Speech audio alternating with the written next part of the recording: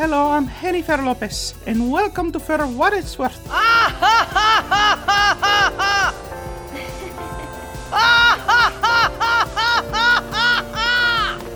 An introduction to and exploration of the furry fandom.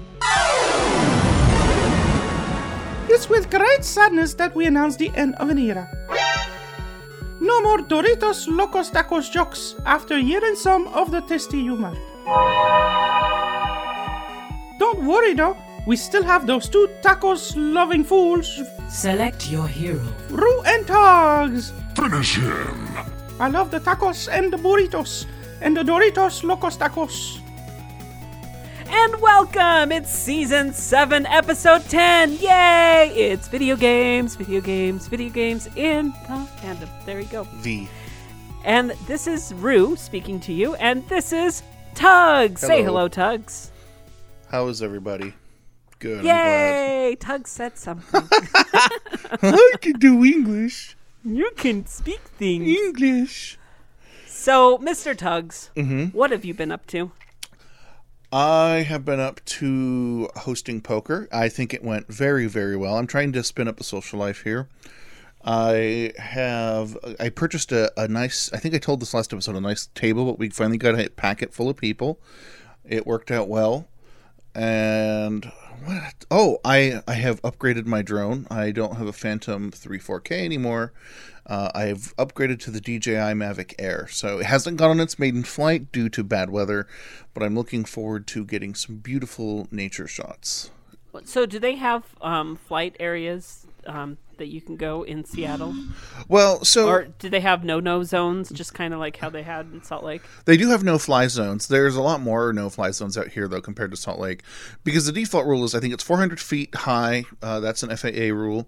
And then not within 5 miles of an 5 miles within an airport's control tower is a no-no. Unless you get permission, and then you can go up to 2.5 miles. And... out here, it's no city parks except designated ones. The same airport and height rules apply, and the state parks also require a permit. So it is possible. Have you ever thought about getting into competitive drone racing? Yeah, and if you've got the kind of money to oops, I just broke the arm off my drone from flying 40 miles an hour, good for you. I'm not one of those people. Drones aren't cheap. Like good drones that you can capture quality footage with, they're not cheap. So I'm not interested in risking it, you know? Yeah. Well, I've seen the ones that they use in those tournaments, and they have like a VR headset and everything like that. Oh yeah, this works with VR headset. They do make it for this one. Maybe I'll do it, but I'm also worried I'll get a little motion sick. Yeah, no, I know you have a motion sickness problem. I think that you would really have a hard time. In fact, over the weekend, I actually had an opportunity to play Portal 2 over VR, and how was it? There are some sections that I'm just like, oh my gosh, I'm gonna throw up. Oh yeah, no, that I have no money. No, I can't do that. Well, what else have you been up to? Not a whole lot. I just want to say thank you to everybody who listened to our last episode. It was a bit of an experiment for us. We did a little bit of a narrative style episode. But the response for those of you who made it through the episode, because it was intense, was pretty positive. People appreciated it. We might do more episodes in that style with the story versus us just doing the interview format. You know, the last time that we did one like that was my first fursuit. That was a long time ago. I guess you're right, huh? Yeah, since then, Hayrider has I don't know, he only still has that one suit, but that's, he goes and wears it to different places, and I don't know. He kind of fell out of it. Anyways, what did you think of the episode? That's besides the point. We don't need to really talk about him too much, but there's a little update. What did you think of the episode? I loved it. It was great, especially with the tone of the episode. We kind of needed to change the format to be able to fit the tone, so I thought it was perfect. Did you cry? It's really hard to cry when you're exercising and listening to the episode. Really? Well, yeah, because you have machines going around and all the men that are around you going, ooh, ugh, and stuff like that. So, Oh, that's terrible. I just don't know why people have to make all those noises when they go to the Well, gym. I mean, come on, you've grunted when you're taking a shit, so I guess it makes some sense. Well, you grunt when you have sex type thing, I don't. I'm quiet like a library. Oh, is that what it is? No, not at all. Not at all. Anywho, so that's what I've been up to, is I've been exercising, trying to lower my intake, although I just ate a great big bag of Dicks. sugary substances before I came here. Good job. Actually, I know. I'd want to get the latest on the tumor update. I know that you've been having some struggle. Yeah, no, I've been having some struggle with it. I think I already gave the update on it, but Well, there's they been some have developments, though. Like even just like the other day we were talking, and you were just having a hard time because of all the shit going on, right? Yeah, I had a mental break. Well, no. And that happens once in a while. You have all these different hormones and these new ones that are being introduced, and it's just like, oh my gosh. And I'm not trying to have you reveal like super sensitive stuff. It's just some people got to understand that like when you're replacing chemicals and hormones that your body hasn't historically had, you're going to get a little moody, and it's hard to admit that, but it's okay to admit it, right? Yeah. It happens to everybody. I have my menses. You know what? No bullshit though. To all the ladies out there, men get IMS. We get irritable male syndrome, but it's not as frequent. So like for me, it's like once a quarter. I'm just a bitch for a week. Like I can feel my blood get hot, and then I'm fine again. No, it's a thing. It takes a little bit of time. Yeah, it's so you can don't use it as an excuse to like tell your guy he's a dick, but. Maybe he's having his menses. Don't call them menses. Who calls them menses? Anywho, so my update is that they were going to, they want me to take growth hormones, and in taking growth hormones, it's about, without insurance, it's about $1,000 a month. Wow. It is a lot of money, and then with insurance, it's $500 a month. So wait, how much? With insurance, it's $500 a month. What a deal! I know. I still can't afford that. But I've been able to apply for a pharmacy program in which, and basically how pharmacy sets it up is that, they would rather have the stuff out there, and they would rather be making money than people not being able to afford it and not taking it at all.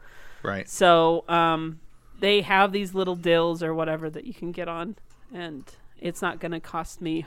I think it's only going to cost me like $20 a month, maybe. Mm-hmm. So we'll have to see.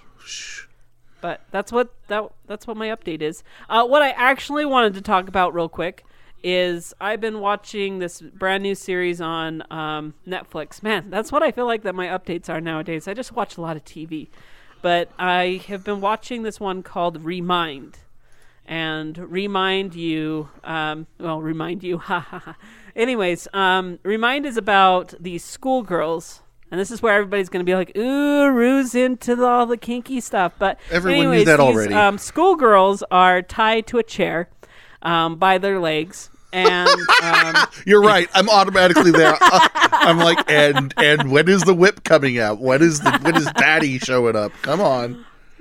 But anyways, they end up having to remember things that they've done in their school year, and they have done some pretty terrible things, and there's a reason why they're being basically like punished.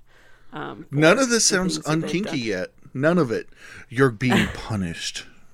Well, but what happens is people remember certain things that they've done and apologize for it. They disappear one by one.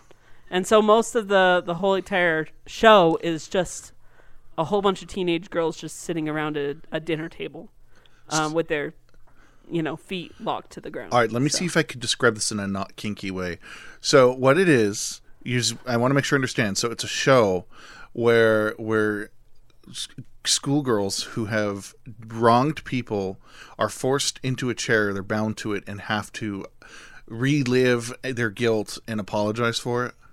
Yes. See how unsexy that sounded? But it's a mystery because, you're trying to figure out, kind of what's going on. Right. But you have to remember it is Japanese, so you get a kind of a Japanesey ending. Japanesey. Is that like Easy Japan? That's Japanesey.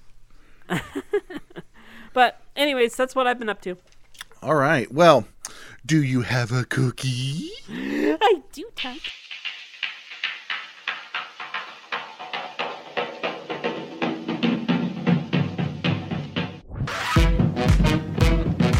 Will he reuse another one? Is he ready? Is he going to bed with pastries again? It's Rue's Cookie Time, not sponsored by Betty Crocker. So in my cookie today, we have courage is the mastery of fear, not the absence of fear. In bed with a cookie. Ooh, why are you getting so deep? Let's go back to the dick cookies. Like that one that you had to eat? Because it was so bad, I don't even remember what it was. Oh, no, I know which one. And yeah. Like, those are funny. This is all like, oh, yeah, that's so true and deep. Totally ruins the vibe. Well, you just have to get some more, like, dickish ones off the internet. We do. Okay, let's go to the main episode. So Rue wasn't able to be there for the interview, but I did sit down with T and we talked about video games in the fandom. And we talked about everything from Let's Plays. We touched on Klonoa briefly in an email. We got tons and tons of those. So stick around, and after potty break, we'll be back with video games in the fandom.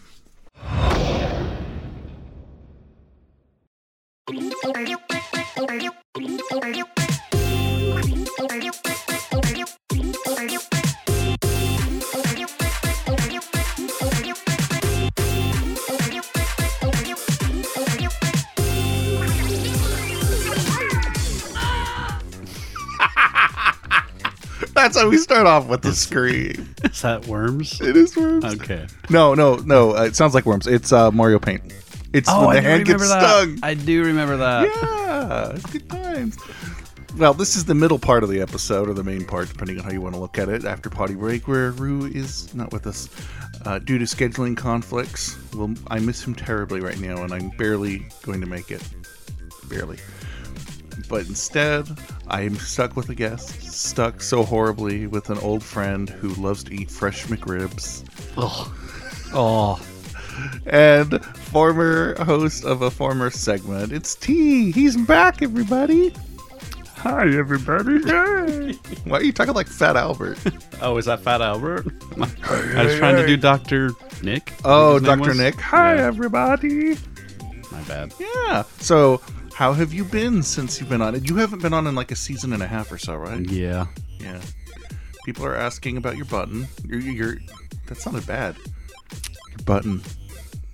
Your pause button. My pause button. Yeah. Tell us what you've been up to. What's life done to you? So I moved to Washington, away from Utah.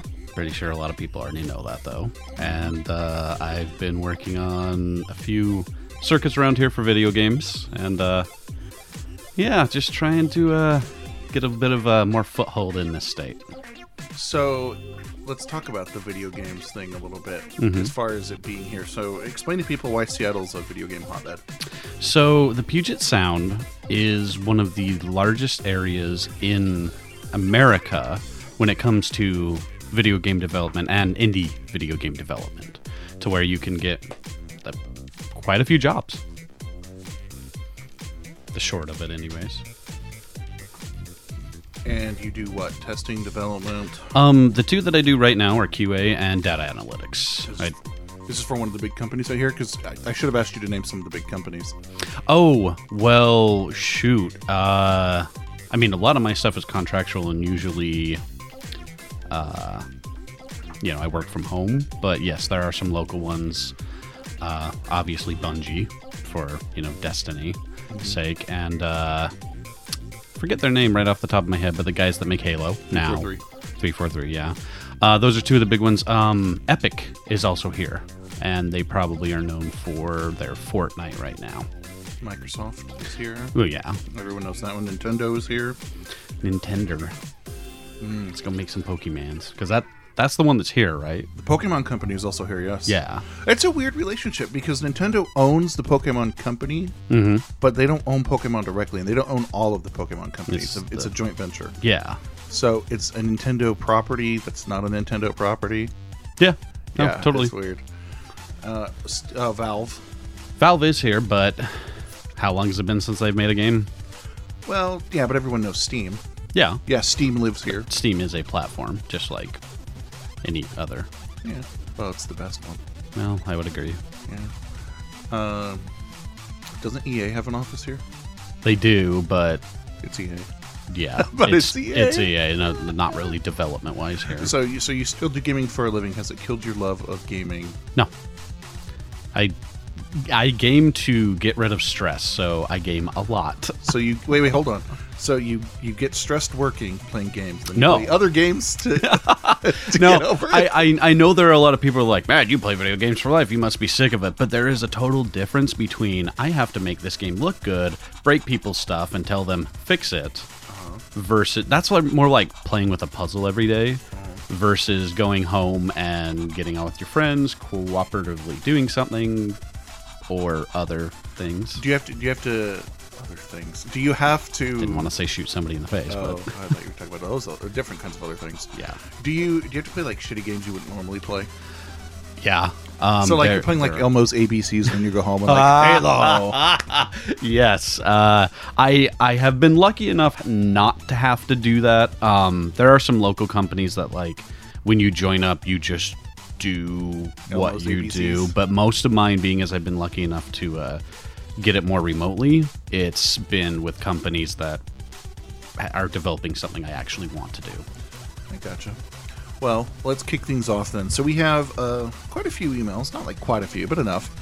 And the first one is from, of all people, Skylos. Skylos is famous for saying that we talk about video games too much. Yet he wrote in for the video game episode. So he's actually, I know why he wrote in, because he wants to hear us read his email. I could believe that, actually. So we're doing it first, so he doesn't have to listen to the whole episode. Oh, Yeah. What about video games on what show about video games on For What It's Worth would be complete without at least a mention of the legendarily grumpy Skylos and his hatred for all things electronic entertainment? It might amuse you to learn that there are a couple sorts of games I will play. Tonight I played Keep Talking and Nobody Explodes with a coworker. Quite a lot of fun, and all about talking back and forth to explain how to defuse the bomb. Is this one of those Jackbox games? no, but Oh. you could say it had it. They have one like that, yeah. Yeah. I occasionally have the chance to play Rock Band or the ilk. That's great fun. I like to play the keyboard the most, though I usually end up playing the drums due to lack of availability. I play Pump It Up sometimes, more often than Rock Band. I find this game to be terrifically amusing and good exercise. Finally, casual games. 2048, a turn-based chance game I like to fidget with when I have to interact with other things lightly. Temple Run 2, a runner game that requires amazing concentration. And most recently, Tiles Booster, a timing shoot game that is good when you don't need your eyes on something else. What do these have in common? They're either distraction games on my phone, of the you can never win type, or they're social and or rhythm dance type games that involve music, movement, and coordination. So maybe I'm not all bad. Maybe. Grump, stop wasting your time playing games for the sake of playing games. Play games with a purpose, socializing, movement. Thus saith Skylos the doggy, woof woof. Paw prints here. You can react. I'm skipping my first reaction privilege. Yeah, I actually love all those. There are a few, everybody needs a distraction when you're doing something. But definitely have to agree with things like Pump It Up. Oh, man. How did we meet again? You and I did meet through DDR, but... So, they're doing... I saw this up in Vancouver. Dance Dance Revolution, DDR. They're doing, like, an old mix, new mix thing. Didn't I send you a picture of that? You did. Yeah, it was like... Oh, it was Versus. It was like something versus Second Mix or something. And I was curious what their motivations would be, because I'm kind of on the outs with Konami, who make the game, because I'm still mad about In the Groove. Well, do you want to see what they are now developing? Who? In the Groove? No. Oh, Konami. Konami. Oh, they're developing shit. Didn't they? Okay, so they had all that drama about Hideo Kojima and stuff, right? Right, but... But what is this? No, I agree with you, but... What is this? Oh yeah, I did see this. So he's showing me a DDR video where the floor is like, It's the entire floor. yeah, it's like the whole floor is interactive, right? Yes, and there's a lot of shuffling and sliding that you have to do with it. It's about time. It's about time. Oh yeah, no, I completely agree with But that. the No, question is, will the machine hold a fat ass like me? Because I used to be really skinny thanks to that game. yeah, same here. Yeah. It actually, as far as I'm aware of, from what I've looked into, yes, because it's so close to the ground in the first place. There's no need for that extra sensor because the entire floor, I think it's like, I thought I saw it like a 6x10 or something like that. Where's that version? What version is that? That is not DDR. It's I think it's called Dance Rush. Oh, but it's still Konami made. But it is still Konami made. It's their new thing. Yeah, I had actually tweeted out after I saw something, and Benami Style got back to me with a bunch of stuff with it, and it's supposed to come out in March in Japan. Here's hoping it comes stateside. Is it Round One that I'm thinking of? The really big arcade chain that has like a lot of import games like that. They have one down in South Center. I will In look. Tukwila. Anyways, there's a chain that imports rhythm games, and I'm thinking this might be one that winds up. Did you ever play Rhythm Coaster? Why does that sound familiar? It's the Taito one, where it's like a line that like goes up and down in 3D. Mm-hmm. But you have to like hit these. There's only 2 buttons, and you have to hit them, and one of them changes directions and stuff in time with this house-produced music. Yeah, that is Round One. That's the one? Okay. Yeah. No. I bet you Round One will get them. Well, might have to take a trip down there. Yeah, they have Jollibee too. The best chicken. Oh. Jollibee Okay. chicken Jollibee. place. Have you been I there? thought, no, Elsa's is the one I thought was the No, best because of Oprah. It's from the Philippines. It's good. Oh, cool. Yeah, it's good. I had chicken. What else from did he talk Philippines. about in there? I didn't like Pump It Up a whole lot. I was okay with Pump It Up because of how the stage was. It was different. But there was a good song selection, and a lot of them, because of the way the stage worked, there was a lot more freestyle stuff you could do, which, you know me, that's what I like doing. But there was this one, and it kind of bugs me, I can't think of it right off the bat, but it was actually a 9 row, so a 3x3. So it had the center, it had the diagonals, and it had up, down, left, It right. wasn't Pump It Up Pro. No, it was not Pump It Up Pro. I know what you're talking about. Yeah, it Looked like a maintenance nightmare. yeah, it did. It definitely did. What about those Jackbox type games? Oh, so that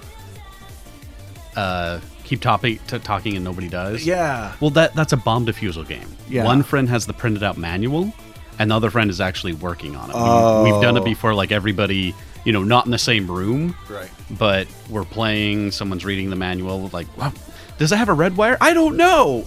And Oh. it may or may not blow up if you're good enough. It's digital though, right? Yeah, it's definitely a game you can learn how to communicate better. Like Overcooked. I love Overcooked. Oh, it's so much yelling and anger. I got too into it and I stopped. I don't blame you. What about the Jackbox games? Do you like the Jackbox games? I love the Jackbox I've games. tried to get Cookie on the show, and he declined. Okay. That'd be great that I have him on. He would Cookie, be if fun. you happen to listen to this, just please come on the show Yeah. once. That would be Fantastic. just fantastic. He in my personal opinion, especially for You Don't Know Jack, he definitely makes the game. But no, all of them are great. They're just fun to be like, hey, let's play Jackbox. Everybody knows what they're doing. If not, it's super easy to explain, and everybody can join in. Yeah. Didn't Cookie do Fibbage 3? I don't like Fibbage 3 as much as 1. The music was so perfect on 1. I don't know. Yeah, you haven't played the new one, huh? Fibbage 3 is like all 70s. Oh, is it? Yeah. That's awful. It's not very fan to me, though. But I guess that's what people in the fandom are playing, right? All right, let's go to the next email. This one is from Dark Technician. Do you want to read it or do you want me to read it? I don't care. Here you go. It's short. Okay, Dark Technician. Yes. All right. So Get on the mic. So I'm still not completely sure if I am if I am doing this right, and this is for the gaming episode, but I am Dark Technician. My personal favorite genre is horror. I can't exactly pick one specific game or part of a game, though, and I have multiple questions for whoever chooses to answer them. Questions. What is your favorite game of your favorite genre? Why is it your favorite? What is your favorite part and why? Huh. Interesting. Oh, that's not fair for me. Well, you said favorite game and favorite genre, right? Yeah. See, I used to have like one. I still have one, but like for a while I had like one of that genre as my favorite. Like it was hard. It was hard to choose. Yeah. Now, my favorite game of all time is still Kingdom Hearts 2 Final Mix. I'll probably never play it again because I'm an adult with grown-ass adult things to do. Find the time. But no, it just had the right mix of difficulty, story, and gameplay for me. Okay, I gotcha. So this is hard because I could honestly... I don't have a favorite genre because I play everything, but I could name a favorite in every genre. I'll pick your top 3. I know, right? But what I'll do is he said he likes horror.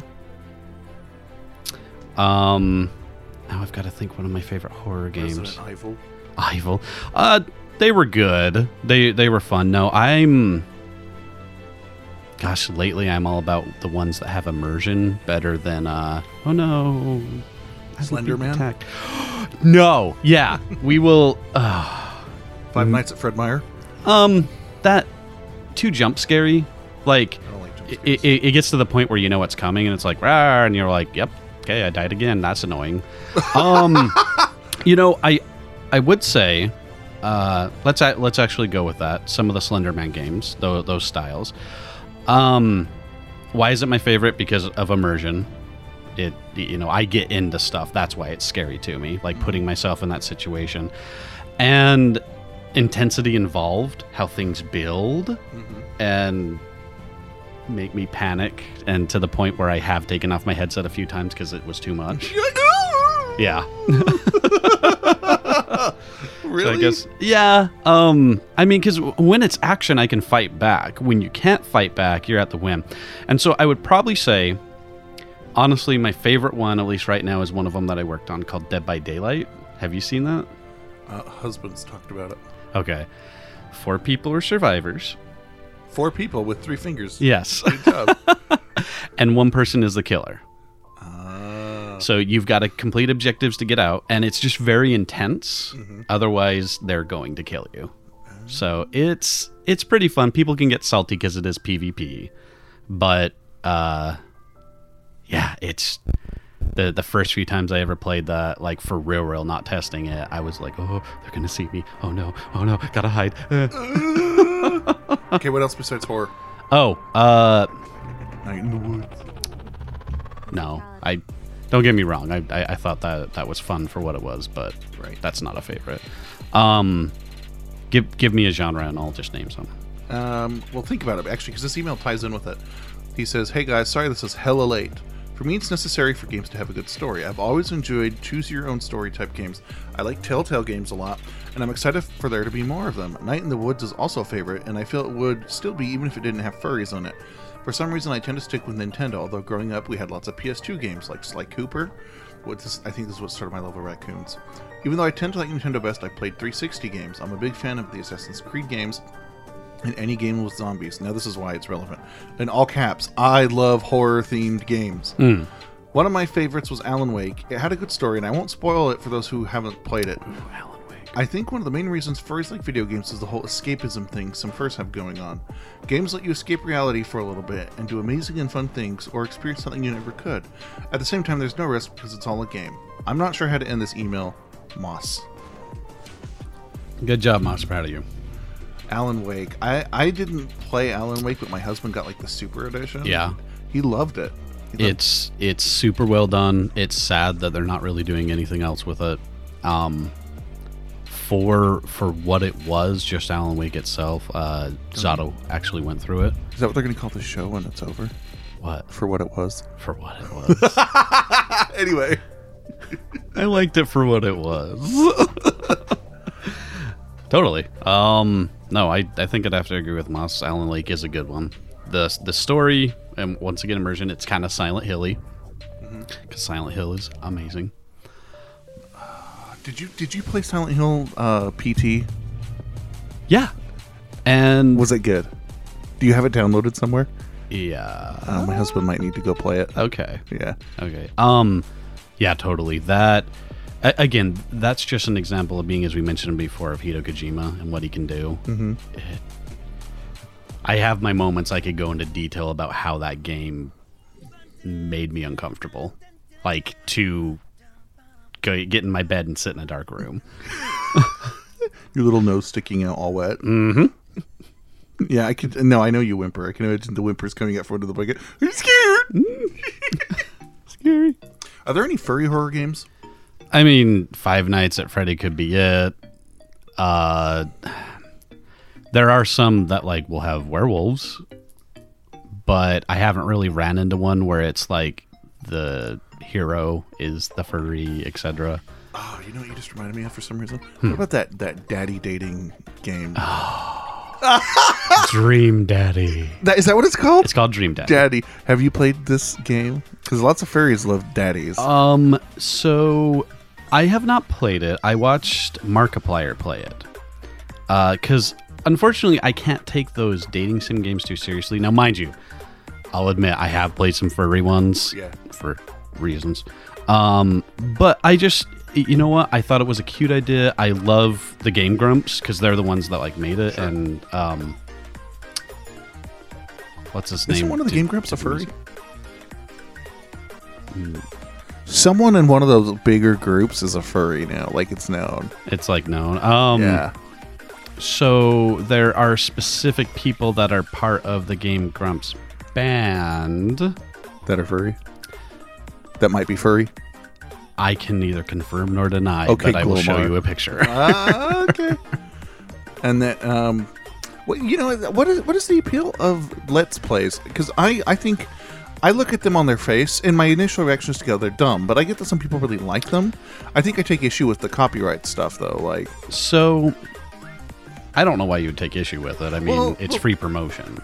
It's promotion when it's a slice. It's not promotion when it's the whole game. Like a Let's Play from but start it's not the whole finish. Game. Well, that's not what a Let's Play is, though. It's not like I'm just going to play a little bit. It's a play through the game, right? So, but isn't the value of a video game experiencing the game? Right, but here's the thing: you yourself just complained that you don't have time for video games. Sure, I don't have time to watch the guy play it either, though. See, and I do because I've got two screens, and that's going on while I am doing what I need to do. Look, if I'm on my computer gaming and I'm laying down roads in City Skylines, I ain't got time to look over at YouTube. I'm being mayor. You can pause it. No, because if your mouse goes to the other window, it just moves and scrolls forever. It's annoying. Oh, that's weird. Yeah. Do you have windowed list mode in that game? I think so. It doesn't matter.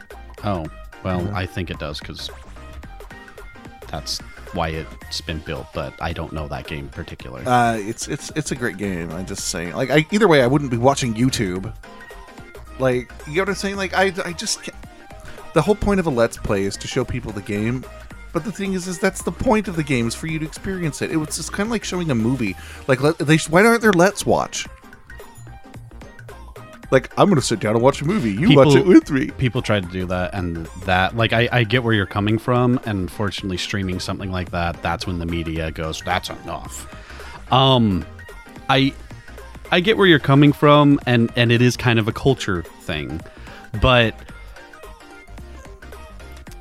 the person's also entertaining, or can be entertaining. I mean, to be blunt, the video game, like, business at large is okay with it for the most part, for the fact that it's literally free promotion. Because to give you an example, okay, like I played through Night of the Woods, and I know some people are like, oh, Night of the Woods, I love it so much.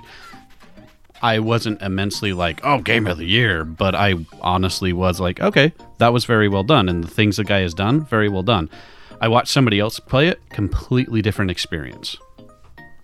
Really? And other times, I don't care about playing a game, but I'm a little curious about it to see what it's like. See, I think that's all right, because you're sampling. You're getting like someone's playing a demo, and that I get. I think it's more of, don't play the whole game on a Let's Play, even if you divide it up into chapters, because that's killing the point. I think there needs to be a balance. I think the way that it can't be the whole game. Like if I made a game and someone came to me and said, I'd like to Let's Play it, first of all, they would never do that, but they should.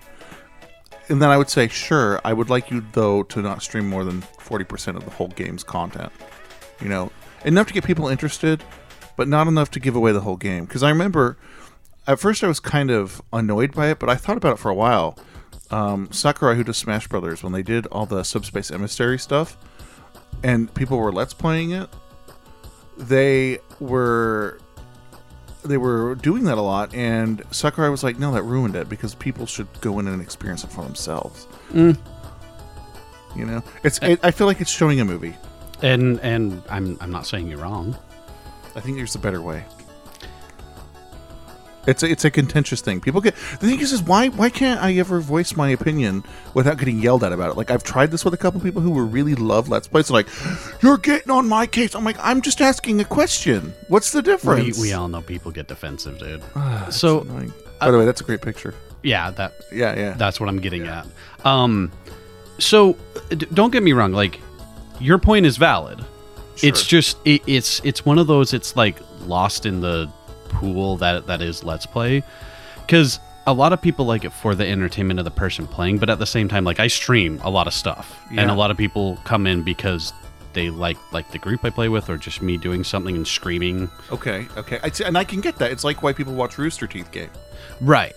Yeah, exactly, and so, like, there is something behind it, but from a business standpoint, it's gotten to the point where they just look at it as free advertising, because people are still going to buy the game. They go, wow, that was fun. But if you're not going to buy it, at least this is a way for someone to go, oh, hey, yeah, I totally wasn't going to buy that. But at the same time, I still get where you're coming from, because a lot of people will send out a demo and say, please play my demo. Food for thought. Yeah. Okay, time for break. We'll be back.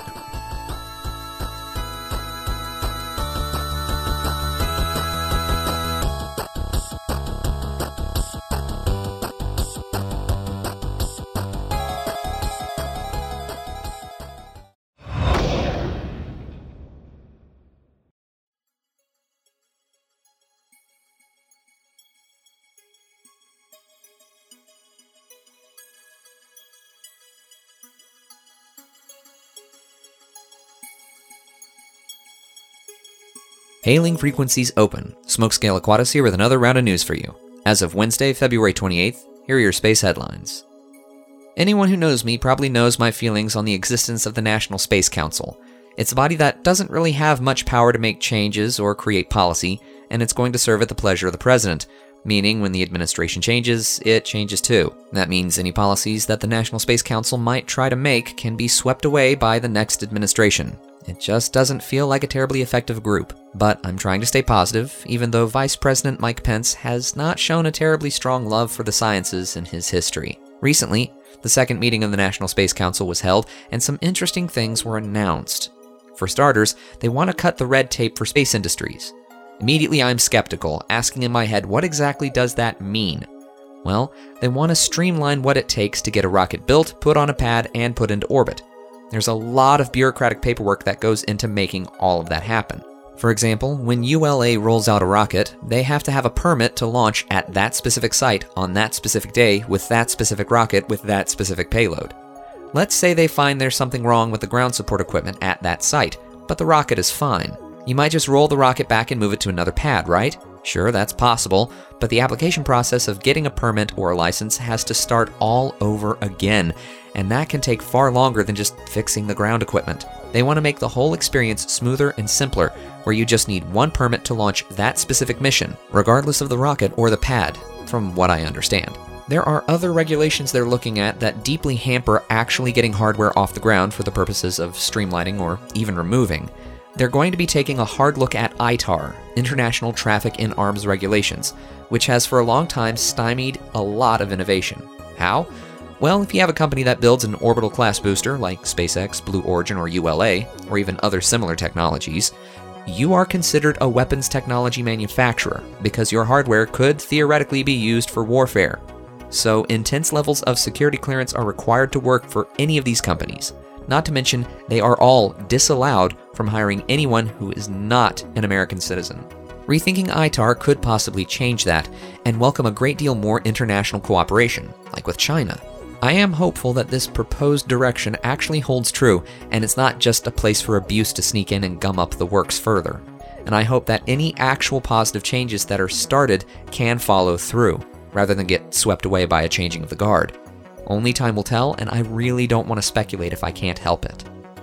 Remember the weather satellite GOES-R, now called GOES-16? It's a high-definition Earth-observing probe used by NOAA, the National Oceanic and Atmospheric Administration. Well, pretty soon, it's going to have a sibling, GOES-S, which will be renamed GOES-17. It's arrived in Florida and has been mounted on top of the Atlas V that will carry it into space. It's similarly equipped to its sibling and will do much of the same work, providing weather data for ground support, which will get shared with weather experts, not just across the US, but across the world. In fact, by the time you're listening to this, the primary launch window will already have passed, so either ULA put it into orbit, or it was delayed due to weather or technical issues. Here's hoping it doesn't scrub. So why is a shiny new toy like this so important? Because it has a greater suite of instruments than past satellites, just like GOES-16. It can read hotspots in an active hurricane once every 30 seconds. That's extremely quick for a storm system the size we're talking about. And that kind of quick return means we can put together a better map of how a hurricane changes over the course of its life. That means we can better model, and therefore better forecast. It can even distinguish between snow, fog, clouds, volcanic ash, and a bunch of other different kinds of particles floating around in the atmosphere. This isn't just a shiny new toy. It's an instrument that will let us get a clearer snapshot of what's going on with this moist little mud ball we all live on, hurtling through space. If you want your weather reports to stay at least somewhat accurate, then you want this launch to go off without a hitch, and for future GOES satellites to keep advancing. Okay, so last show I freaked out a little bit about Falcon Heavy. I can't help it. It was one of the coolest things to ever watch live as it happened. I only wish I could have been at the Capes to feel the engine noise myself. Anyway, I said there was more to cover, and there is, so let's get into it. I had mentioned that the two side cores had landed beautifully at nearly exactly the same time, and they did. It was a sight to behold, and you might have heard that the Falcon Heavy is supposed to be very reusable, and sure, that's the claim. However, these two side cores will not be reused. One is a Block 3 and the other is a Block 4 in the Falcon 9 line. That means they aren't the latest variant of the booster. SpaceX intends to fly Falcon Heavy for actual missions in the future using only the Block 5 version, the final, rapidly reusable version of their workhorse.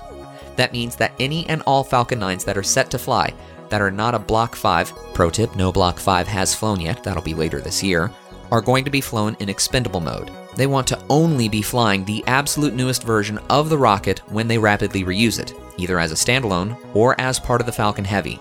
And what about that center core? What happened there? Well, I'm sorry to say that it did not survive the landing.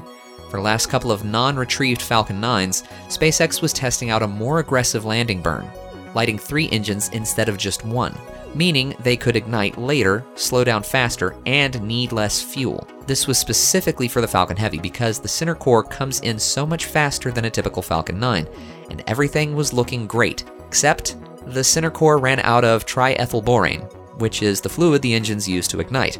Yeah, it's not as simple as a car, turn the key, fuel pumps in, and spark to ignite.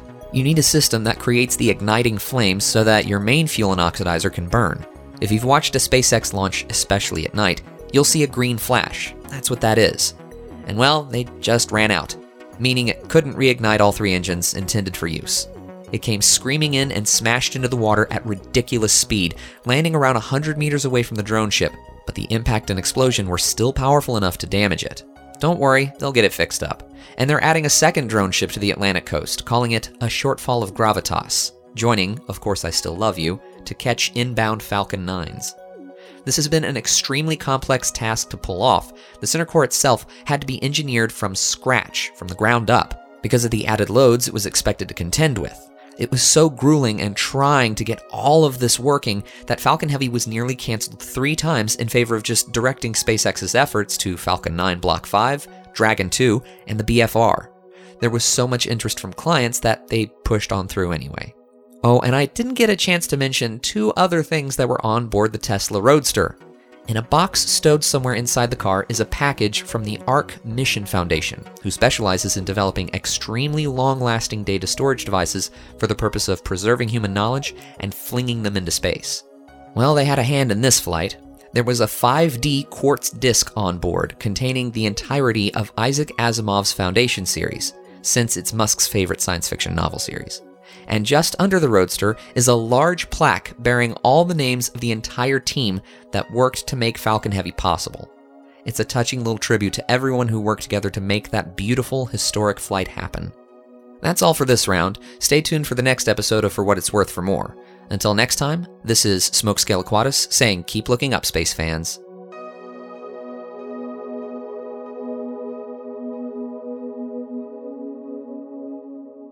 Having a reaction to the show topic so far? We want to hear about it. Send your response to this episode and get involved in the discussion. cast@forwhatitsworth.com. We will read your comments in the next release.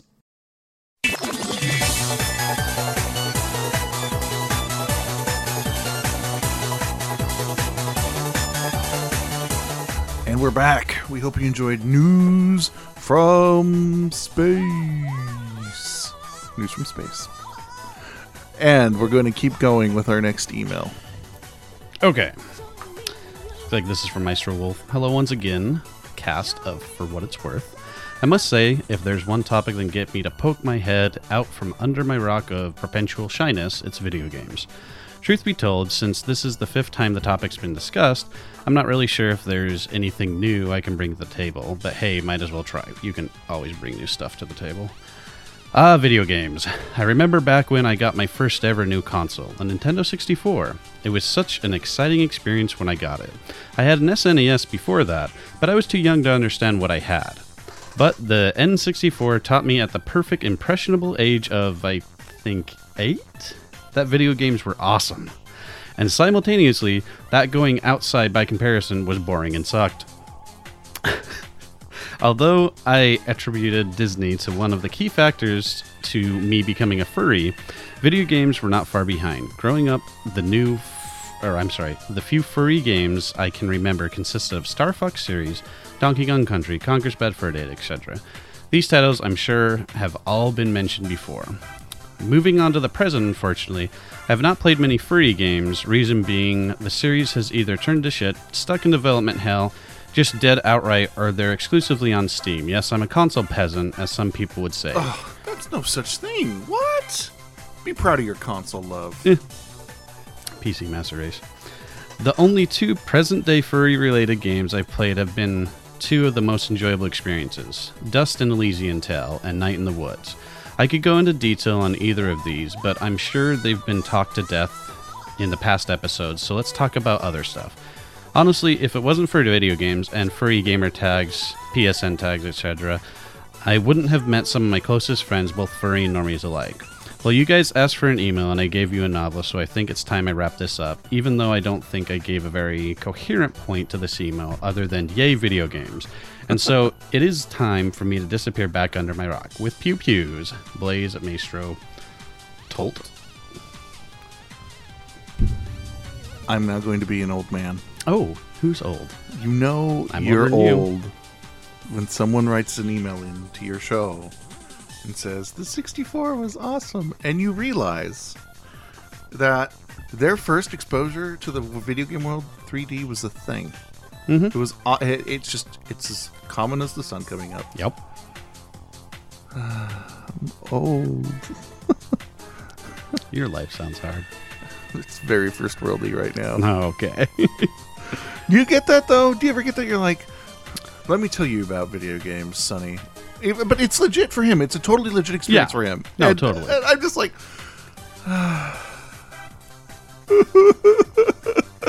Yeah, there are times... Like, to give you an example...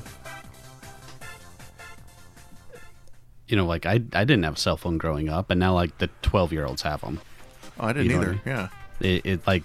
That's when, and you were really into technology, even at a young age. So, well, yeah, my dad helped design and test some of the touchscreen technology out there. Yeah. Okay, cool. But yeah, that's kind of what I'm pushing is that it moves on, and even with video games, I mean, I know we're playing stuff on our phone that the Nintendo cartridge was. I know. You know, it's just weird to me to imagine. Like, it's kind of like I think about this the same way when like. my friends are now starting to produce human beings from their genitals. It's really weird to me because being a guy who likes guys, you know, I'm rubbing fire sticks together. I am not producing humans. And I think about, wow, they're not going to know what the world was like when you could just go through the security at the airport to the gate. Like, that's so forever ago. And I feel that way a little bit about video games. So there's someone born right now whose first video game exposure will be the Switch. Or the next console that comes out. Well, sure. But I'm just saying, like, someone today in the world picked up video games for the first time, and that nostalgic feeling will be the Switch. Yes. And for me, I'm like, that's insanity. That's what that is. I did love my 64 quite a bit, though. And to be fair, it was the first one I managed to buy out of my own pocket. So it has a special place in my I heart. thought it was the GameCube.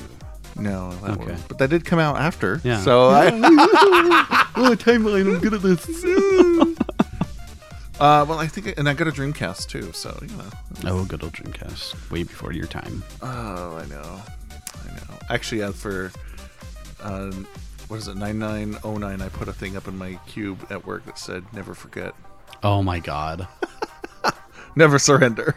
I just think it's funny because my birthday's in September, and you know it came out in September, so I always get reminders that it exists around that time. Oh yeah. Yeah. So what's up with this console peasant crap? Just depends on the way you look at it. I mean, technically Xbox is to the point where a lot of what they can do matches with a console, so it's all about what you like. My attitude tends to be I will play anything on PC, and my backing goes to most of the games I play that now are in esports. So take fighting games aside, because I will play fighting games with a controller any day of the week. No. I'm anything that is first-person related, most of the time, such as Overwatch right now, everybody's on a PC. And your reaction time's better on a PC versus a controller. I'm still going to argue this till I die, at least right now. Esports. Let's get a better word, because sports implies some kind of physical effort. Yeah, mentally. Physical effort. Yep, mentally. No! Mental effort is legit. I totally get it. I get it. I don't think it's not as visceral, and so I think calling it a sport is not quite the right word. Call it a club, because chess club, you know, they got wedgies. No. Why can't we just call it like... They call it a sport to be competitive. That's There's what a better sports word. are. I think there's a better word. Calling, it's pointless because it's never going to change now. No, it's not. Esports. It's weird. Like, it can be, depending on how you look at it. The word is weird. It's like what? AOL keyword esports. Like, Your brain e-reader is weird. AOL's dead. I mean, don't get me wrong. I totally understand. Like Splatoon is becoming a competitive scene. There's a competitive scene. It's getting there. Smash Brothers is unfortunately there. Yes, there's an opinion in there.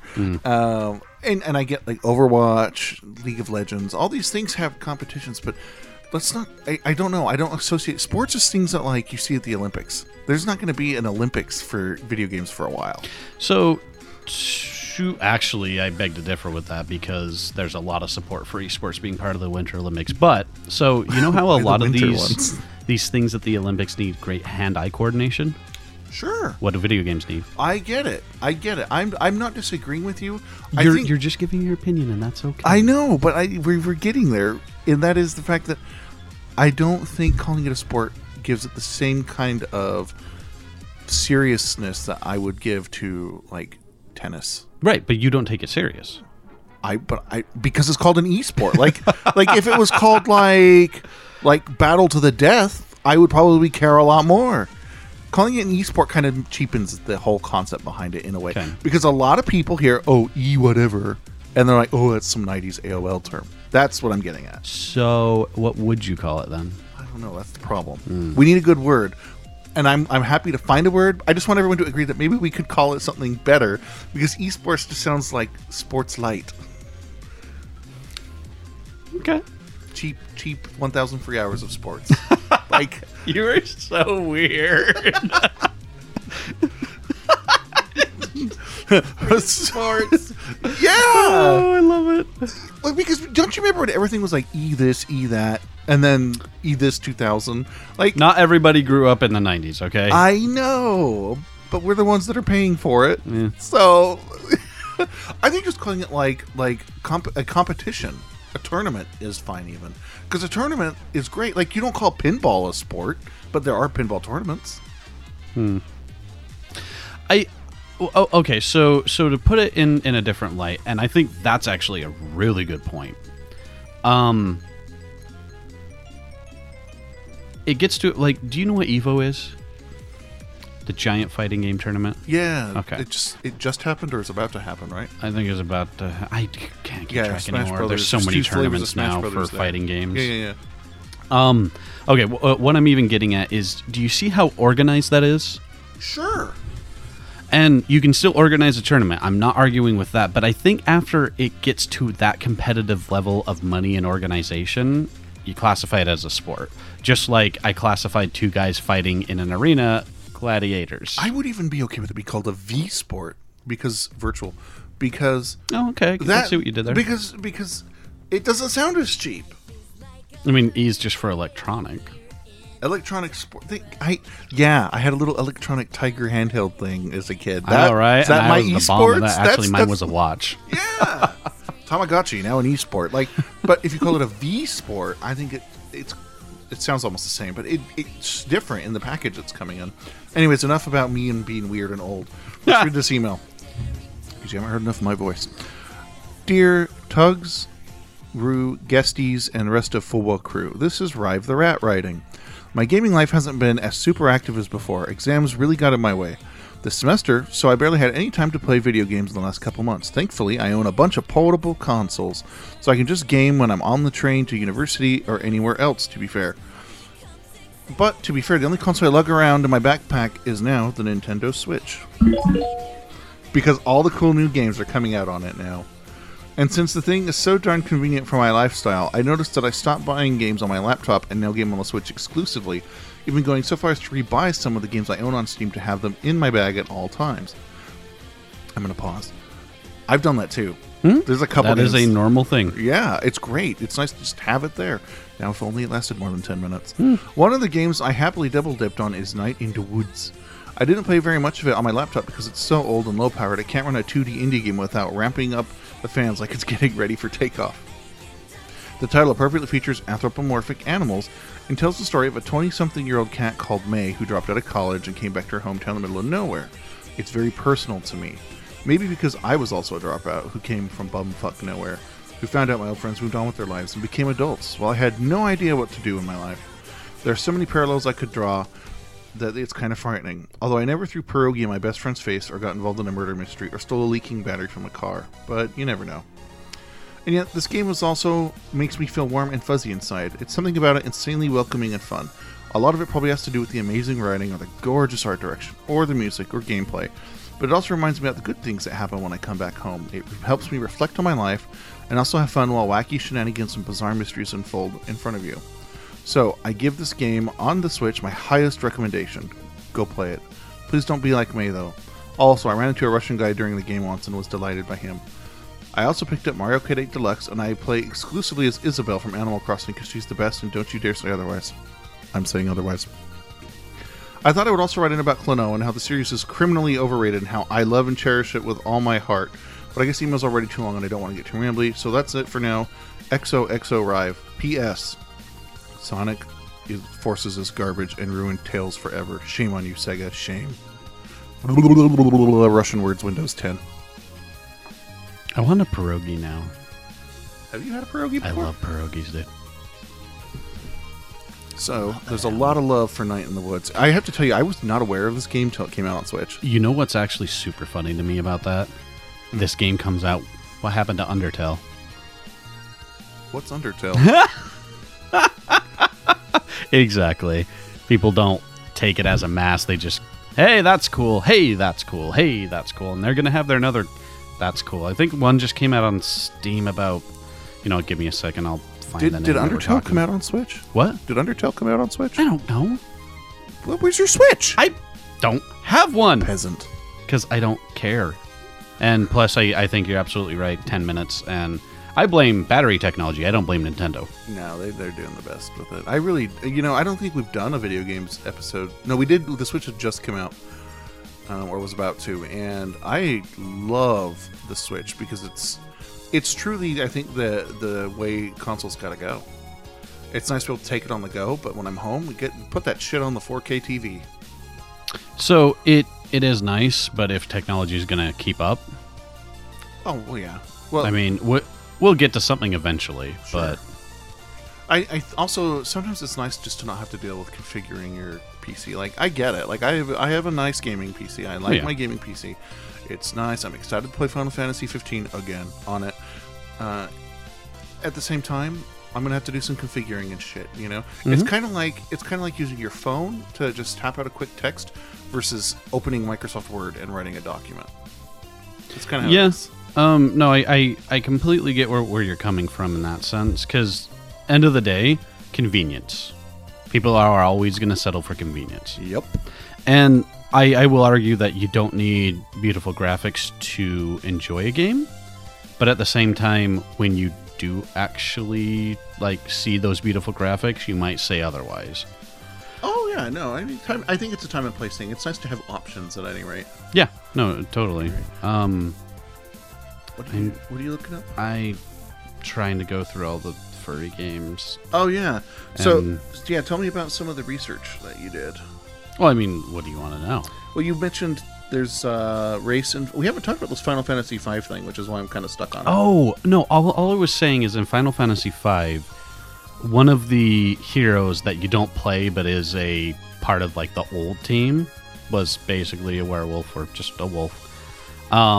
And there's even a town that consists of them, and they were just in the game as a normal thing. As a young boy, how did this make you feel? It made my pants feel funny. That's weird because it probably didn't come out till well after 10. Exactly. No, I blame Ultra Beast for my furriness. Tell me more about this. Were you just how old were you? And... I was a kid. It was in an arcade cabinet, dude. What? Wasn't even on Genesis yet, because I think it came out on Genesis. What about Saberwolf? The character... I would play him, definitely. You were biased furry man. Well, number 2, because number 2, they actually had him wear pants. And there were things. There was... What's things? Bulges? Shadows? This is an adult podcast. Sometimes I have to mouth it out. Yeah, bulges. I mean, it wasn't huge, but, No, it was there. I got you, so... They actually emphasized that he's a male. What about the King of all Cosmos and his bulge? No, I'll do it from my face. What are there any? And because the thing is, what we usually have done in our past episodes is we list known furry games, So here's the most super popular one that's out right now. Nekojishi cat. Yeah. What? Cat gods, basically. What's the premise of this game? It's like a dating sim, but it's these 3 cat guys. I haven't played it because again, I'm not the biggest on those type of games. Is it in English? Like Dream Daddy? Yes, you can get it in English, but they was just published that way. That's the big one right now. Okay. It's on PC, right? I don't know if it's on anything else, but yes, that's on Steam. $20. Free to play. Ah, pay to win. Okay. Spend $10 and you can go on a date with that cat. Have you new here? This has been a thing on phones forever. Yeah, I don't want. Again, it's seriously, the whole loot box thing. Do I need to spend money on that? No. Cool. I can earn it in game. I can have the patience. Do you pay for the crates in Rocket League? I don't play Rocket League. What is wrong? A lot. We love Rocket League in this house. Good. You should. And you need to get with the... Let's go buy a Switch after this. Okay. You go buy a Switch. No, you buy a Switch. I have a bad habit of buying people Switches. Oh dear. Yeah, it's a dangerous habit. It's because I like gaming while it's so nice to just get together at furry parties or whatever. Yeah. Oh, and yeah. All right, everybody we have managed to get the elusive 8 Switches in one room to play Splatoon local player. Oh, that's cool. Yeah. Have you seen Arlo on YouTube? Arlo. He looks kind of like a cross between Grover and Cookie Monster Muppet. Oh, I think I know what you're talking about. Yeah, they actually do some good videos. Yeah, I'm like, he's totally a furry. Give me 1 second. I'm going to go to YouTube for that just to make sure I know who you're talking about. Yeah. Well, he does video game reviews. He's kind of a Nintendo fanboy, Nintendo leaning, I would say. And yeah, he's like just a giant Muppet, and he reviews games and stuff. Yeah. I've watched a few of his things, and the thing I actually like about what he does his research. Right. Very well. But he's totally a furry. I would be okay with that if he is. Ain't nothing wrong with being a furry. All right, so we haven't asked you about this one, and speaking of furries, but let's talk about Bowser on the record. What about Bowser? Tell me your thoughts on Bowser. Bowser is great. That's all you're willing to admit on the air? Bowser is great, yes. He's an A-okay guy. Do you have sexual thoughts about Bowser? I mean, who doesn't? Or, I'm sorry, should we call him Koopa to make you feel more comfortable? No. Call him Bowser. Does it get smaller when it's Koopa instead of Bowser? I don't know if you can tell a difference. Terrible question. What other games did you do research on? Oh, gosh, there's a lot. I mean... yeah, I just know there's a lot out there when people are like, oh yeah, there's hardly any furry games. I'm like, there are furries in games. How do you find the furry games? I have a plethora of everything. Do you go to Steam and type furry? You can do that. What? And there's a shit ton of them. I'm doing that right now. So to give you an example, if you're looking up stuff, go look up Dropkick. Because there's this like big anthropomorphic badger guy that's smoking a cigar, and there is a furry character in it. It's not all furry. But I mean, look at recently, Monster Hunter came out, and look at the little kitties. They're so cute. You can't play as one, but you can have one as a pet. And is that what people want? They just want to play furries? I don't know. See, because I'm just like, oh my god, he's so cool. Go, yeah, but that's what I'm talking about. What the fuck is this Claws of Furry? I don't know. Check it. Punch and claw your way through 40 fast-paced levels of pure mayhem. It's probably awful. Honing your ninja cat skills in order to rescue your master from the evil claws of an unknown enemy. It's a box of kitties! Alright, Okay. too many cats on this game. Next. Too many cats. Major, minor, stories. Don't do that one. Cat Quest. Just a personal opinion. Fitz the Fox. Ha ha! Red. The 10th line. Super Furball. Welcome to Moritown. Bedfellows. Of course Bedfellows is in here. Why not? Yeah. Animality. Amorous. See, so I'm looking at this, and it's like, okay, there's furry games, but these are pretty terrible Yeah. looking. A good furry game comes out every now and then. I mean, flat out. And in fact, there used to be this arcade one. Do you remember the Dungeons and Dragons arcade game? Yeah. Okay, take that, but it was a furry one where you would start out as a normal person, but then, like, your life was kind of weird, like Gauntlet. You know, Gauntlet counts down no matter what you're doing. Yeah. It was kind of like that, and then when you hit a point, you would turn into your animal self. Huh. Yeah, it made me laugh. The last boss was a dragon. Blue balls need food badly. Mm-hmm. So, I guess there's that Claws of Furry on the horizon. Is there anything else on the horizon that you're aware of? Nothing that's super in development right now. I remember there was a fighting game in development for a while, but they unfortunately ran out of money. Whoever was doing the animation was actually doing a pretty good job. Unfortunately, just they didn't budget right, as we talked about earlier on a few other things. Right. Okay, well, we've been going at this for almost an hour now. Cool. Yeah. You have anything you want to say before I transition back over to Rue and I in the mailbag?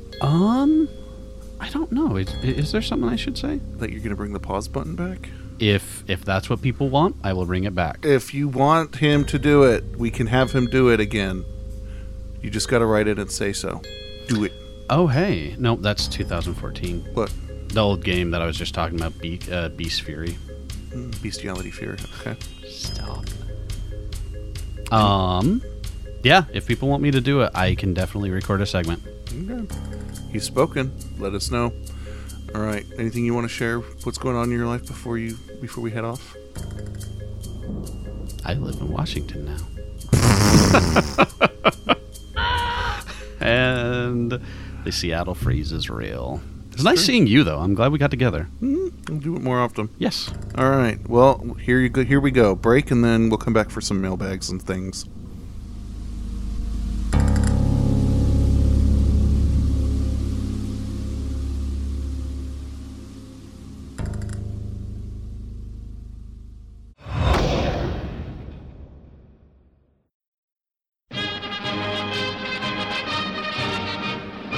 You're listening to For What It's Worth, brought to you by For What It's Worth brand air. When you're full of a steaming hot pile of it, think For What It's Worth. Do you like to breathe? Of course you do. You wouldn't want to stop breathing, would you? That comes with certain levels of discomfort, like choking, tearing up, turning blue, and suddenly finding yourself hovering over your body as you're called into a bright light from above. Oh, who am I kidding? Most of us are getting a ticket for the rocket train to the other place, right? Right. I'll see you there. It'll be a blast. Anyway, before you board, make sure you keep breathing. Our artisanal, handcrafted glass bottles of only the finest, freshest air will keep you alive and panicked for when the next great disaster strikes. Select from 2 different flavors, Brew and Tugs. Each is specially labeled and comes with a certificate of authenticity, proving that each bottle was breathed out by your selected cast member. That reminds me, you two could probably use a mint. If buying ridiculous merchandise that no one needs and is clearly a scam isn't something you're interested in, you can still support the show by contributing to the Patreon campaign. There are several tiers available to select from, and they all come with varying rewards. And I promise, it's not a scam. For What It's Worth brand air. Try it bubbled through a bottle of For What It's Worth brand water to make a crisp, refreshing drink.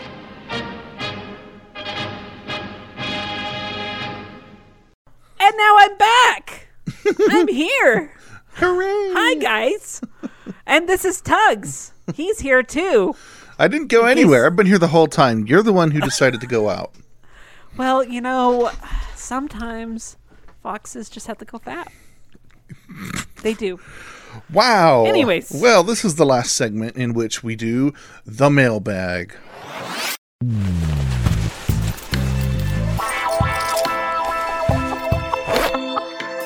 All right, we've pulled the zipper down. It's time for the mailbag. Yay. So we have a couple of emails that have been sent in to us. Our first email is from Rivet. Rivet said, "Hi again for What It's Worth cast. So I technically have a body modification due to a birth defect. I used to be tongue-tied. When I had the surgery to fix it, it resulted in my tongue having a slit.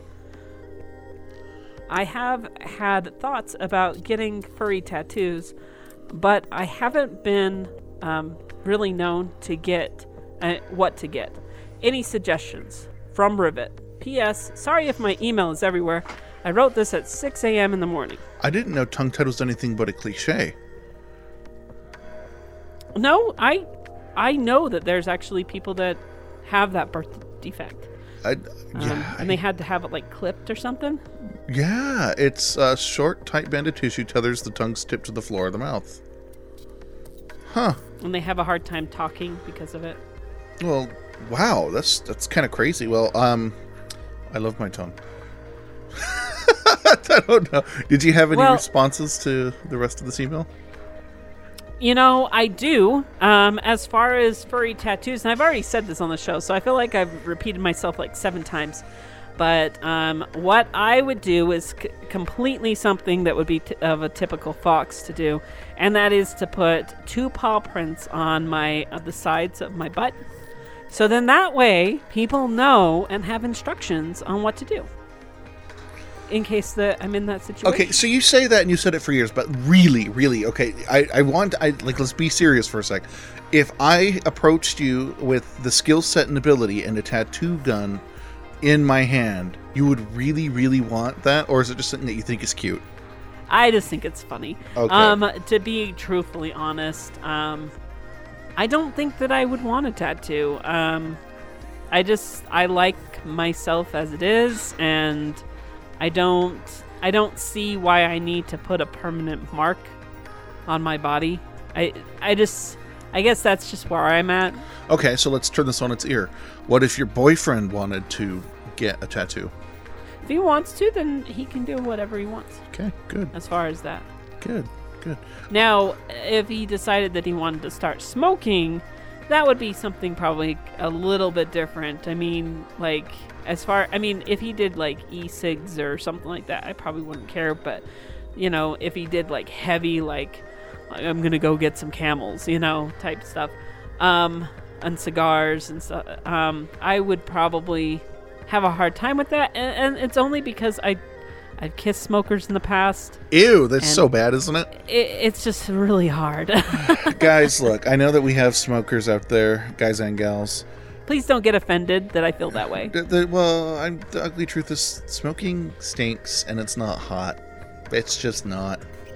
Cigarettes are gross. They may look sexy to you, and I get that appeal of being a badass.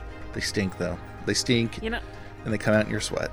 You know, I've actually had something happen quite recently where this individual was like, yeah, let's get on, let's go do stuff. And then all of a sudden they like said, oh, hold on 1 minute. Let me stop what I'm doing and I'm going to go out for a smoke real quick. It totally killed the mood. 100%. I'm like, I'm done. Let's get back to the email. Furry tattoos. If you don't know what to get, then you don't need a tattoo. That's the bottom line. Tattoos, I have 2, and I'm getting ready for my 3rd. Tattoos are things that you will have on your body for the rest of your life. And some people will say, well, what about when you're old? Well, that's great. I'm not living my life to be old. I'm living my life to enjoy it. There's a difference. So my rule is I have to want it for 3 years before I can actually get it, because sometimes it could be a fad that I think is not a fad. The 3-year safety rule is there for a reason. If I still want it after 3 years, yeah, I'm probably good to get it. Like, for instance, maybe later on, I mean, who knows? I know there's a lot of bronies out there. Please don't hate me either. But, you know, if all of a sudden that, I don't know, maybe My Little Pony no longer becomes popular. It's on its way already. You know, and then all of a sudden you have this pink pony on you, and then, you know, you grow older, and it's like, why do you have that pink pony on you? 3-year waiting rule. All right, next email. You want to take it again? Sure. It's from Rose. Rose said, I honestly want to become a furry, but the way we were brought up, we were taught that the furry fandom was just a bunch of sexual deviants. And I feel like if I tell my family that I want to be a furry, they will think that I am a freak. I don't know what to do. Please help. Sincerely, Rose. So, I have questions. Look, I know a little bit more about Rose. I'm going to say it just like this. Did your family support you when you came out and said, hey, I identify more as a woman than a guy? Did they support you? And I think that your family did. Your family was still there for you. I know your family. I'm probably speaking way too much because I know you. You know, if you went out and said, I'm a furry, I think that they would accept it and they would be fine with it. So I have questions. Number one, where are you going that they're just having classes about furries and being taught? Because that's an interesting thing. Like, you know what I'm saying? We were brought up and taught. By whom? When did this come up? Why is this a conversation? But that aside, since I'll never know the answers, you know what? It is what it is. If you think that they're gonna make a bunch of assumptions about you versus just react chill because you're chill, you know, you don't come out about being furry. It's just a thing you do, which is not a whole lot of advice. But I think that was good advice. But love yourself. That's the advice. Yes, exactly. That's some advice that I gave out recently. Don't live your life for others. Yep. Live your life for yourself. Well, because that's the only way that you'll be able to be happy in life. You know, someone I've been emailing with, they put this in their signature, and It's something I said to him, and it's what I said was, love yourself and do what is healthy, not just what others expect. So, there's your advice. I think that's great advice. Okay, next email's So sexy. from Shanae. Shanae says, Dear Rue, Tugs, Core Firebreath, Voss, and Guesties, I'm a new furry who is a short-haired, dark tabby house cat with Labrador Retriever ears. So far, I've just done local meets, and I don't know if I'm up for going to a con. I also suspect I'm more of a hobbyist when it comes to the fandom, because I'd fit the lifestyle of the definition pretty well if you changed the subject to golf. I picked up a golf club as soon as I could walk. My love of golf led me to study turf grass management, and my current job is an assistant course superintendent. I try to play a little golf on every vacation. I've got a large collection of hats, shirts, balls, and scorecards with the names and logos from many different courses, some of them world famous. I know lots of golf trivia. If I'm playing a course for the first time but have previous experience playing on other courses designed by the same person, I get an idea of what to expect, and I was on my high school's golf team all 4 years. Now I'm wondering if you should do an episode about fun things furries do aside from video games. This world needs more fun and laughs. Nose boops for everyone, Shane. I don't know. Like, yeah, you would definitely be a lifestyler if you had all the furry stuff like golf, but really, it's up to you on how you want to define yourself. If it seeps into all the parts of your life, then you're probably a lifestyler. Yep. Like, as far as with me, with lifestyles, I'm a lifestyler because... I mean, the people that I hang out with are furries. The people that I enjoy putting time into are with furries. Yep. I spend my weekends with furries. My boyfriend is a furry. That I think is kind of what a lifestyler is. And and that's okay. Everybody's at a different level in the fandom, and if all you like is just to come and hang out with some of us, that's cool. That's fine. Yep. So. All right, next email is from Misky. Misky says, Hi, peeps. Misky chiming in again. Well, it's not particularly furry. I recently got my first tattoo, which I wanted for at least 8 years, and it's not a small one. I designed a dragon with a Celtic knot tail and decided I wanted it tattooed on my back when I was still a teenager. I promised my mom I wouldn't get a tattoo till I was 21, but I didn't remember the part where she said she'd pay for it, so I missed out there. I promised myself to get the tattoo last year if I successfully got a job on a trout farm, which I applied for, and I did. The dragon's trout-like spots and golden belly are supposed to celebrate this. I feel like it's important to commit to an idea for a decent time and find the perfect tattoo artist before getting it done, because it will be with you forever and it has to be right. The idea for a second tattoo is based on a fursona. Miss Hyde the tiger has a very tribal-looking set of stripes, including subtle Celtic knotwork on her bum and haunches. I like that she wrote bum. And I thought it would be nice to actually have some of these markings. However, I have no bum. No. However, I have 1 hour left to go before my first tattoo is finished, and I'm not looking forward to the pain. I almost gave up after the first 2.5 hours of my first sitting, but I managed to make through all 4 hours with my boyfriend's encouragement. If I do decide to get my tiger stripes, it might be another 8 years. Tattoos are an expensive and painful luxury. Anyhow, woohoo! I'm looking forward to the show. Take care, peeps. Misky. Yay! She's right. Tattoos hurt like a bitch. They do. Well, I guess it depends on where you get it, right? It does. It does. So one of my tattoos wrapped around to my shin, and that part on my shin, I was just like, oh god! Like I needed water, and like I had to have my artist stop for a second and be like, okay. Like I was so shocked by how much it hurt. My mouth went dry. Huh. So yeah, it hurts, but it's wonderful at the same time. It's Wonder Bra. It's a wonderful the whole pain. No, it's wonderful the result. I'm not into pain. Yeah, I'm not into pain. But she's right. She's right. You need to have the tattoo idea for a decent amount of time. But congrats on the trout farm. How much did you pay for your tattoo? Which one? The Bolt one. The Bolt tattoo with tip cost me about $1,000. Oh, wow. That's a lot. Well, you got to tip your artist. Yep, definitely. And it was also, keep in mind, she was not the fastest. I probably overpaid a little bit, but it was 2 sessions. And I had to wait for my tattoo to heal between. And I thought it would be less painful the second time. No, it hurt so much more the second time. Why did it hurt so much more? Is it because it was... The skin was fresh and new and tender and soft. The thing about it, this is what my tattoo artist said, though. She said, look, if tattoos didn't hurt, everyone would have them. When you get it and you go through the pain, it's part of the ritual. Some people come in here and moan like they're getting fucked, and some people freak out, and some people are quiet. It doesn't matter. It's all part of, yes, this is totally worth it. Sorry.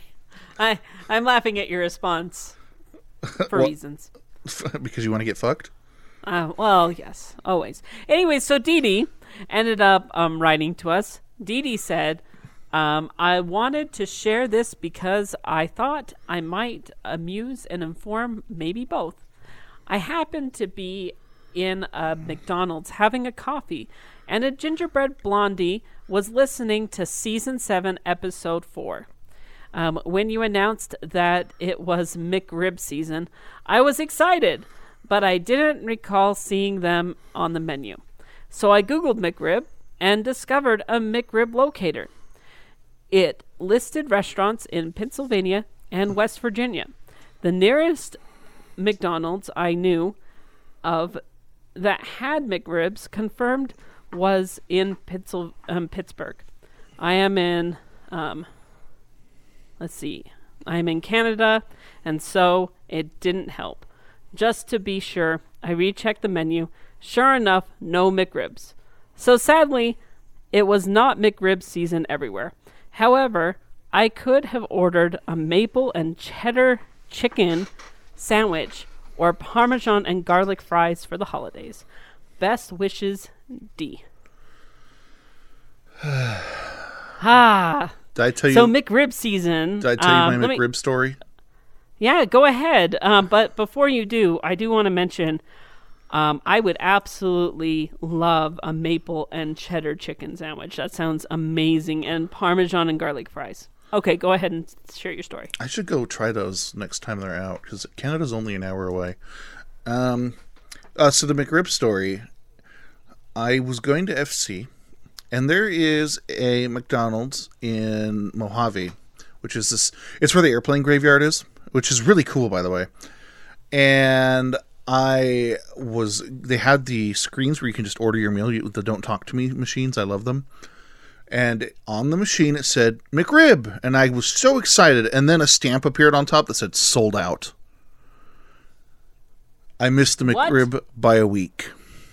That's... What? I'm so sorry, Tugs. That is depressing. The anger and howls of pain were I was butthurt for like an hour. Don't fuck with my McRib. You missed out on the McRib.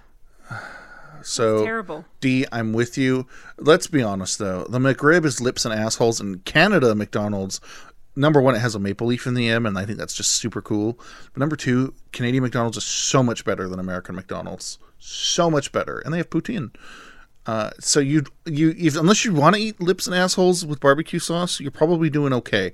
But to those of other people who love McRib like me, you could tell us it's made of horse shit and we'd probably eat it because it's just good. McRib, not horse shit. Ew. Yeah. Ew. Sorry. Just read the next email. Yes, they're so good. Oh, wait, I'll read it. You do the last one. Okay, next email. Timid Grizzly. He says, Hi, Tugs. I like the idea of What Are You Grateful episode theme. I jotted down a few thoughts that might be useful. I am grateful for the small things every day. A warm, secure house, drinkable running water, a refrigerator, and stove to prepare meals with. I'm grateful for friends. Beings who enjoy spending time with me without a thought of what they can get from me. I'm grateful for the society I live in with all the fantastic benefits, the safe streets, the internet, the wealth of knowledge I can access, and the furry community. But most of all, I'm grateful for the courage I have found myself to make myself into me. In this world, where mean-spirited people make their presence larger than their numbers, where so many suffer from the lack of food, shelter, and a sense of purpose, where a few are social trolls or bullies, where war destroys so much that has been built to elevate humans above the tooth and claw of the jungle, I choose to see the current times as a dark time we are going through, a time that teaches us lessons that will elevate all of us to be better beings, more focused on the awesomeness of living and not the fears. In the present, I choose to be a kind-hearted being, a good friend to others, and look forward to the great positive changes to come. And I'm grateful for all the time and work you put into making into For What It's Worth. It's a high point of my day when a new episode is released. I hope you enjoyed your recent visit to Utah. Signed, TG. Yay! He's right, you know. Was that? He's dead right, you know. He is. It is with everything going on in the world, and the thing about this is I'm trying to say this in such a way that it applies regardless of if it's listened to in the next year or in 5 years. You've got more going on than you realize. Safe running water is a big deal. A lot of people don't have that. The internet, the ability to listen to this freely, all of that's pretty damn awesome. You know, there's many countries out there that, you know, this podcast would be completely, like, they can't listen to this podcast. Yep. You know, they can't listen to free media at all. There's no such thing as free speech. And so for us to be able to have something like this, to be able to say what we want, to, you know, post what we want, you know, it's grateful. I'm grateful to be able to have that, and to be able to have my own mind and be able to speak my mind versus, you know, being told what I have to think or get shot in the streets. That's right. So good job, TG. You've got your heart in the right place. So we have another email from Mafalme. She said, "Hello, everybody. Mafalme Lion here again with some talk about tattoos and body modifications. I am tattooed myself. Attached is my only tattoo at the moment, with a small Simba tattoo on my upper arm. I plan on getting much more tattoos, including my whole arm to be covered in Disney tattoos. My fiance, Marshmallow, also has tattoos, but my favorite one of his is actually a tattoo of Mafalme over his heart. Whoa. This inspired me to get a tattoo of his angel dragon Marshmallow on my heart. And my other planned tattoo is actually for after I get top surgery. It is a tradition in my family to get a tattoo of a bee. My family's last name means beekeeper. So I plan on getting a tattoo of a bee flying across my chest right by the scars to distract, but also to glorify my decision on top surgery. Anyhow, I think tattoos are really cool, and as long as they serve a purpose and it isn't just art, I think that they are a good idea. I don't really have a question to follow my statement, but here's a quick one to answer. If you had to get one tattoo, what would it be and why? Thanks, guys. Mafalme Lion. I think we've answered that already, haven't we? Yes, we have. But I do have a comment. You know, your body is your own. I think it's great. And you know what? I think it's great when you have somebody that's in your life that means so much to you. As an overall recommendation, at least as far as, you know, coming from me, I would highly recommend not having somebody like your significant other across your heart or different things like that. That I don't know. That's just my opinion. Well, they are engaged, so that is yes. kind of fair. Yes, they are engaged, but you know, you never know what happens in life. You know, things. And I'm not speaking specifically to you, Mafalme. I'm just saying in general. You know, when people say, you know, get their girlfriend's name tattooed on their arm or different things like that, you know, later on what happens is sometimes there's breakups or, you know, there's a lost loved one that happens down the road and things change in life. And instead of it being a beautiful reminder, it's a painful reminder. Right. And so I don't know. That's just my opinion. I don't know. Tugs, do you agree or disagree with me? Well, I think what you're saying is kind of true, but I don't think it applies explicitly to just tattoos. I'm kind of superstitious in the sense of, like, there's a story that comes to mind. In my friend, she was dating somebody, and she gave him a plant, and she said, "This plant is to commemorate our relationship." And they were doing fine until the plant died. And, Really? and it kind of reminds me of that. It's like, you better be damn sure that if you're going to get something tattooed over your heart, that you're committed. But in my family's case, my family's committed, so that's all good. You know, I did want to point out, though, that I thought that it was really cool that you're going to incorporate your scars with your tattoo to put it in there to make it part of the tattoo itself. I think that's really unique. Yes. And I think that's really cool that you're doing that. Yes. So I think that's it for the mailbag. Zoop. There, it's closed. It's been zipped back up. Yay, like your pants.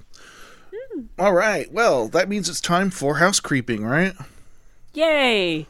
So what do we need to talk about in house creeping today, Mr. Tuggs? Well, as always, we want to thank our support cast, Firebreath and Voss, for supporting us, doing lines, engineering, packing stuff up, unpacking stuff, and the like. Of course, also thank you to T for being our guest. If, like we said in his part of the show, if you want to see the pause button come back, say so. I say so. I want it back. Is that enough? Also, make sure that you comment on our site. It definitely helps out with our traffic. Twitter, iTunes, whatever you can do to help support us. We've definitely seen some individuals spreading the word and getting our episodes out there, and we really appreciate that. I mean, we really want to be able to help as many people within the furry community, but also people that don't know about the furry fandom, and that's what this show is about, is to help people to learn more about the show. I mean, not more about the show. Sorry, learn more about the furry fandom. So there you go. Oh, you almost had it perfect. I know. So tell a friend. Tell a friend, furry or not, if you like the show, so we can get more listeners. More listeners means more write-ins, more variety, more interesting topics. Also, before I forget, we need idents. We're out of idents. What's an ident? Go to forwhatisworth.com, click do our ident. It's the station identifier where you go, "Hi, I'm Tuggs, and you're listening to For What It's Worth." And then we'll play I it. like ponies or something. Oh, you do. Also, you know what? I think we're at the point of the next episode, right? No. One thing left. Join Telegram. We have a Telegram chat. We have Patreon stickers. We've got all kinds of things in there, but mostly people are just having a good time. We talk about the show. We talk about whatever. It's just a fun little community. So can I ask you, if I wanted Telegram stickers, what level of patron do I have to have? You would need to be on the $20 or higher tier. So at 20, you get 1 sticker a month. At 50, you get 2. And at 100, you get to choose the poses for all of the stickers, and they'll be randomly assigned. Wow. Yep. Speaking of Patreon, I wanted to make sure that we did our appropriate worship since we didn't do it with T. So, in no particular order, we have to thank for this episode Artorias Ichisake, Rivka, Hot Sauce, Cody, Loki Mutt, Guardian Lion, Meteor Showers, Hot Free Porn, go now. Swift, Skylos, Snares, Booga, and Simone from China. Thank you, everyone. It makes a difference. You think it doesn't, but it does, because Rue's about to get paid back for the microphones. Yay! I can actually live! Rue can eat ramen! Yay! No, but it does mean a lot. Seriously, we really do appreciate it. Like, for years, me and Tuggs have been doing things out of our own pocket, and, we've debated back and forth, because we didn't want to make it into, one of those, like, subscribe and comment and like and stuff like that. Like that's not what we were going for. We just wanted to create something because we loved it, and we love the furry fandom, and we wanted to put our hearts out there. And we debated back and forth of doing this, but I do appreciate you guys supporting us. It really helps us, as far as the financial side, but it also helps us to be able to do more for the furry community. Yeah. Totally does. So, that's all we've got for house creeping. So the next episode, we are going to be doing it on asexual. That's right. So- If you are into the letter A, now is your time. I make that joke every time.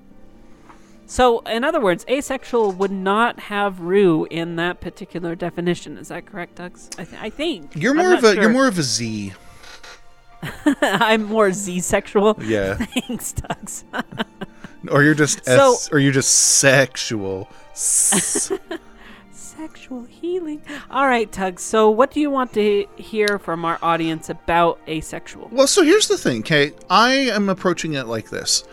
I like sex. Rue likes sex. Most people I know like sex. Then there are these people who don't care at all about sex. And for the longest time, my naive, uneducated mind said, well, something must be wrong. Sex is amazing. Don't we have a biological imperative to reproduce? Shouldn't that be so strong that you want it almost as much as eating? Well, yeah, for most people. But there are people who don't have this drive, that don't care about sex. Do they want emotional companionship? Yes. But do they need to stick it in you? No. I'm curious about that. I'm sure some other people are curious about it.